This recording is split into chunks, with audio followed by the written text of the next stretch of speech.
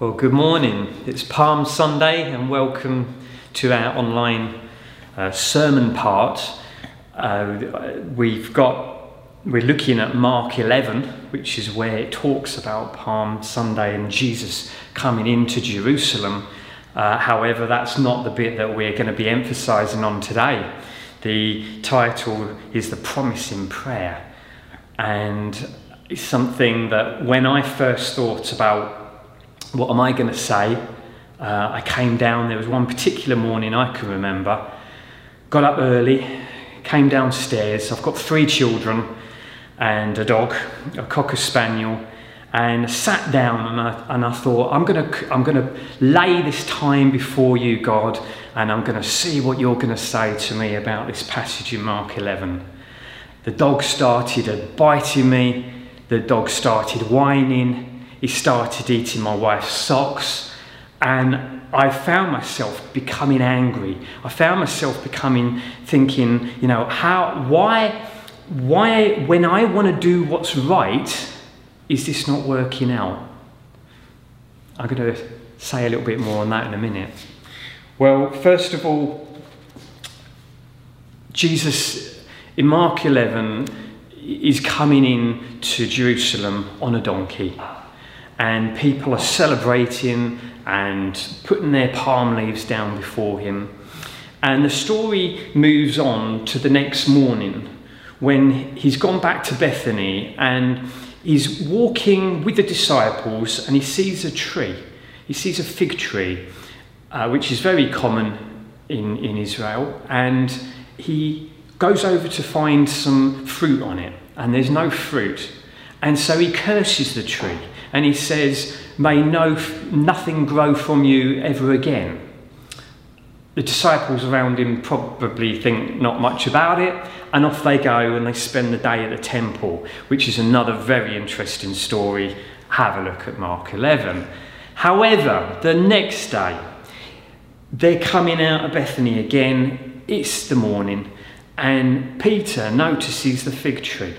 And this time the fig tree has withered from its roots, and he's gobsmacked, and he's like, Jesus, look, this is the tree that you've cursed. Look what has happened to it.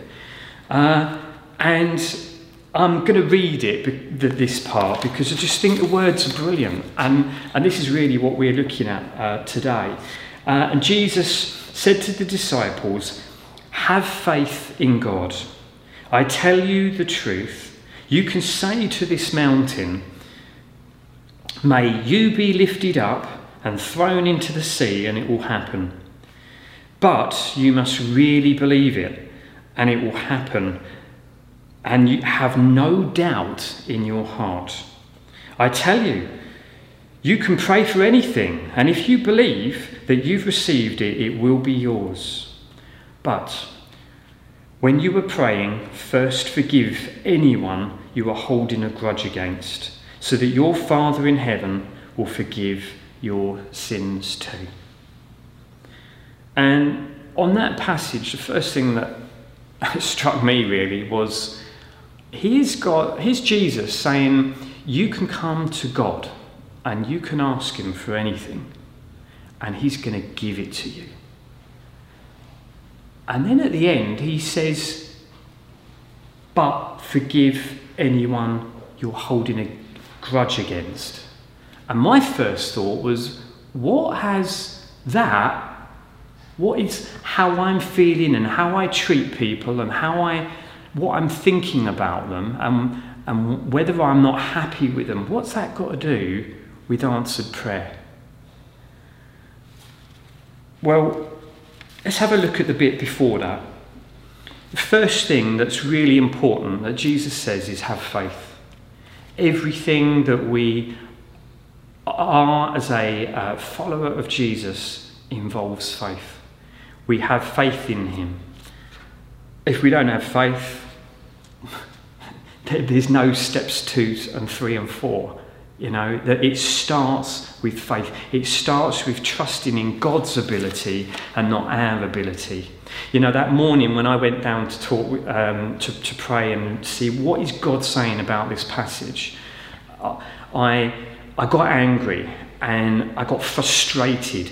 I was doing the stuff. What can I get from this passage? What is God saying to me? And there's this sense I find in my life of always wanting to achieve and to find the answers, and to that self-reliance. Just recently, I'm an operations manager here at St John's, and a couple of people have offered to do bits and pieces that, to be honest, I probably should have been doing, or that was my job role. And first of all, I'm thinking, but if I don't do that, that's some sort of insecurity. That's something that I failed to do. And sometimes we want to better ourselves. We want to go and get better training, education, intellect, and all these things. I just find we look at our own desire, our own abilities to do stuff, and this faith in God, it's sometimes secondary. In fact, it's sometimes a long way away. And it starts with faith in God.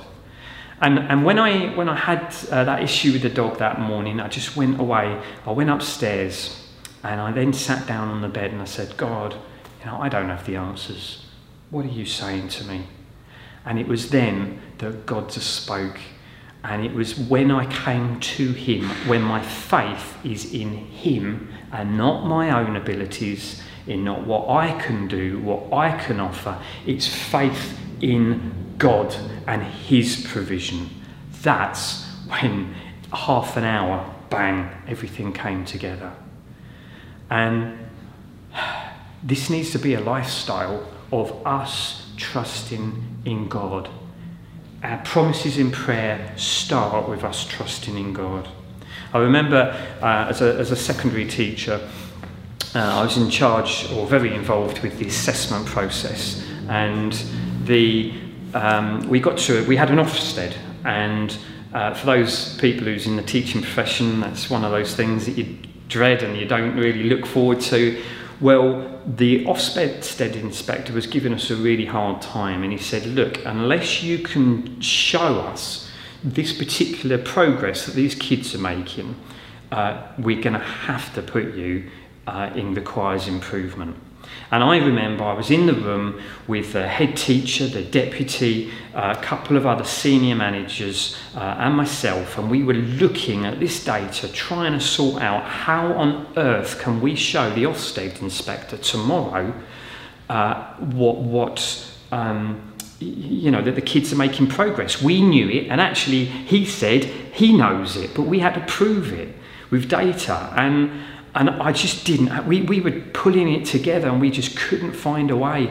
And I said to the head teacher, after he bought us some fish and chips, because we'd been there all night, I said to him, look, I've got to go home. I'm knackered. I need some sleep. So I went home and was like, God, you've just got to leave it with you. I slept really well, got up the next day, went to school. Again, no answers, nothing. But I just sat there at my desk in my room on my own, and I said, God, please, I have not the answers. You have to provide, because I don't know what to do.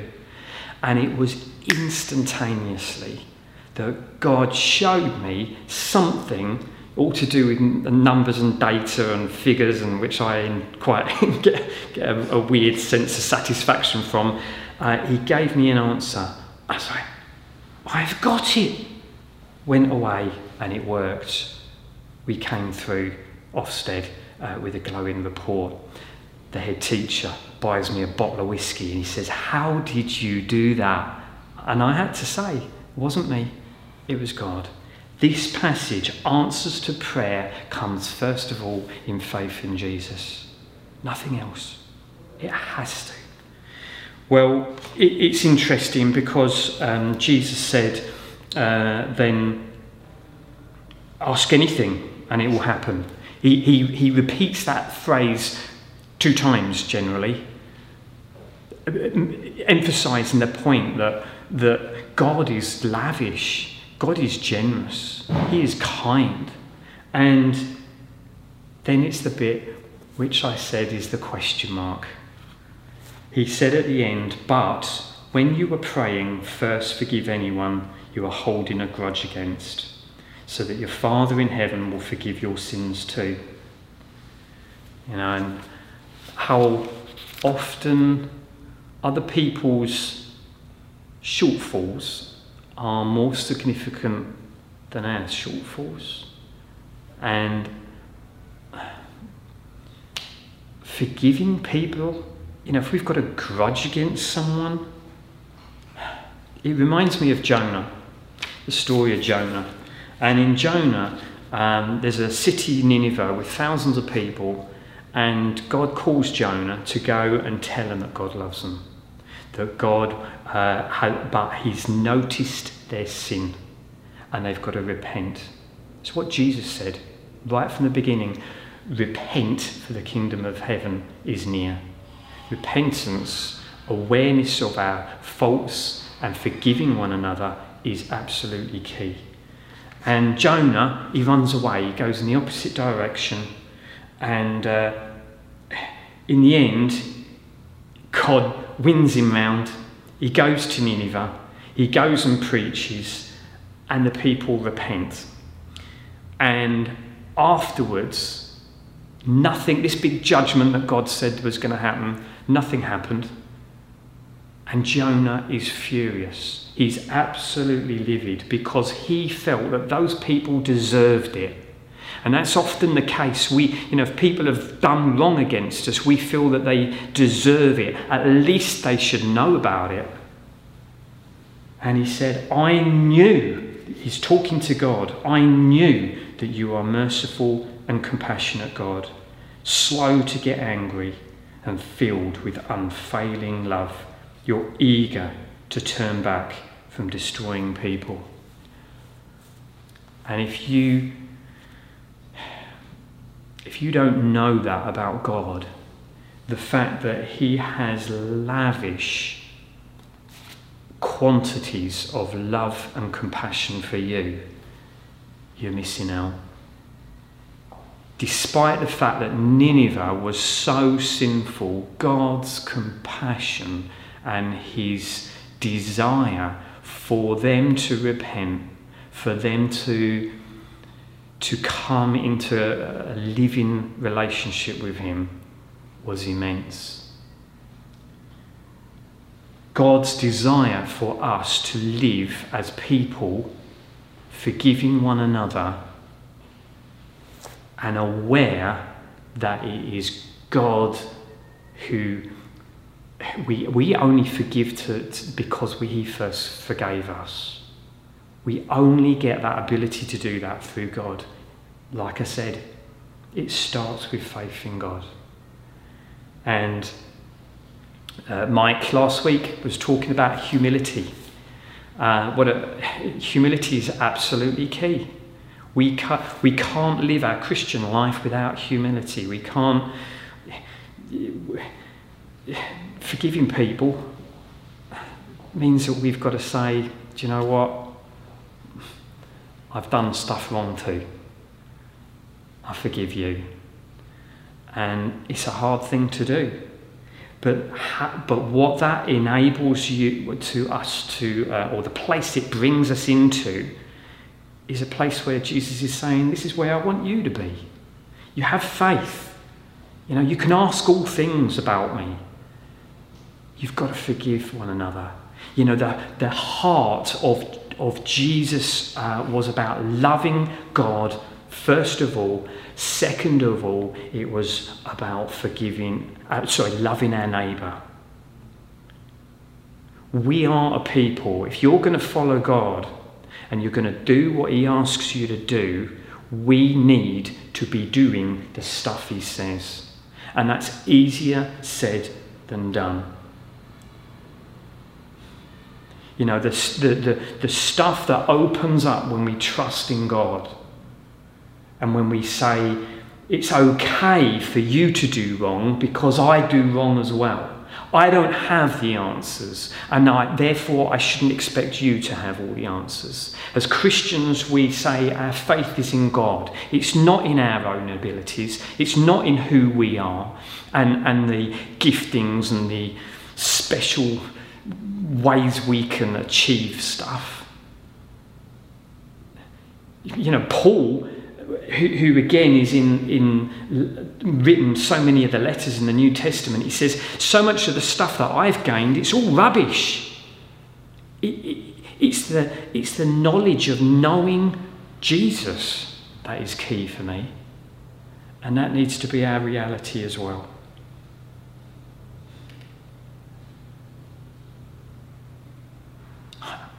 I just remember just one more story. I just remember going and praying for a guy who he just wanted to know more of God. He was struggling, and he came up to the front in a church where I was at, and we prayed. I prayed, and it's like nothing. You know, God didn't do anything, and I was like, but I know God is lavish, and I know He's compassionate. And as he started to walk off, and I just felt the love of God, because it's not my ability. And I said to him, whoa, hang on, come back again, please. Can we pray again? And I prayed again. And this time in my prayers, I was like, God, you've got to do it. I'm putting my faith in you, not in me and my abilities to pray good prayers. And I prayed for him, and God filled my heart with love. And I started crying, and I'm like holding him, and I'm crying, and he started crying, and that's how God moves. He's a compassionate, loving God, and if we only just open up our hearts and our lives to allow that to flow through us, we're going to see amazing things. You know, that guy's wife said to me the week after, do you know that prayer time, it has changed him completely. He's a different man. He is full of just joy. I just like, wow, that's wonderful. I just love that. I love God in the fact that when God just touches and comes and intervenes. And it comes through faith. It comes through faith. As it comes through asking. And it means that we come as we are. And we're forgiving other people because they're no better than what we are. Just let's pray, just briefly. Father God, I want to thank you for the word of God. I want to thank you that in Jesus we see who you are, and we see the power of God in Jesus' life, because Jesus is God. And Lord, we want to put our faith in Christ Jesus, and just want to pray for those people who are in a place of wanting or needing forgiveness, and the joy and release that gives. I just pray, Lord, that you would come and that you would help them to put their trust in you, and that life would come into that situation. In Jesus' name, amen.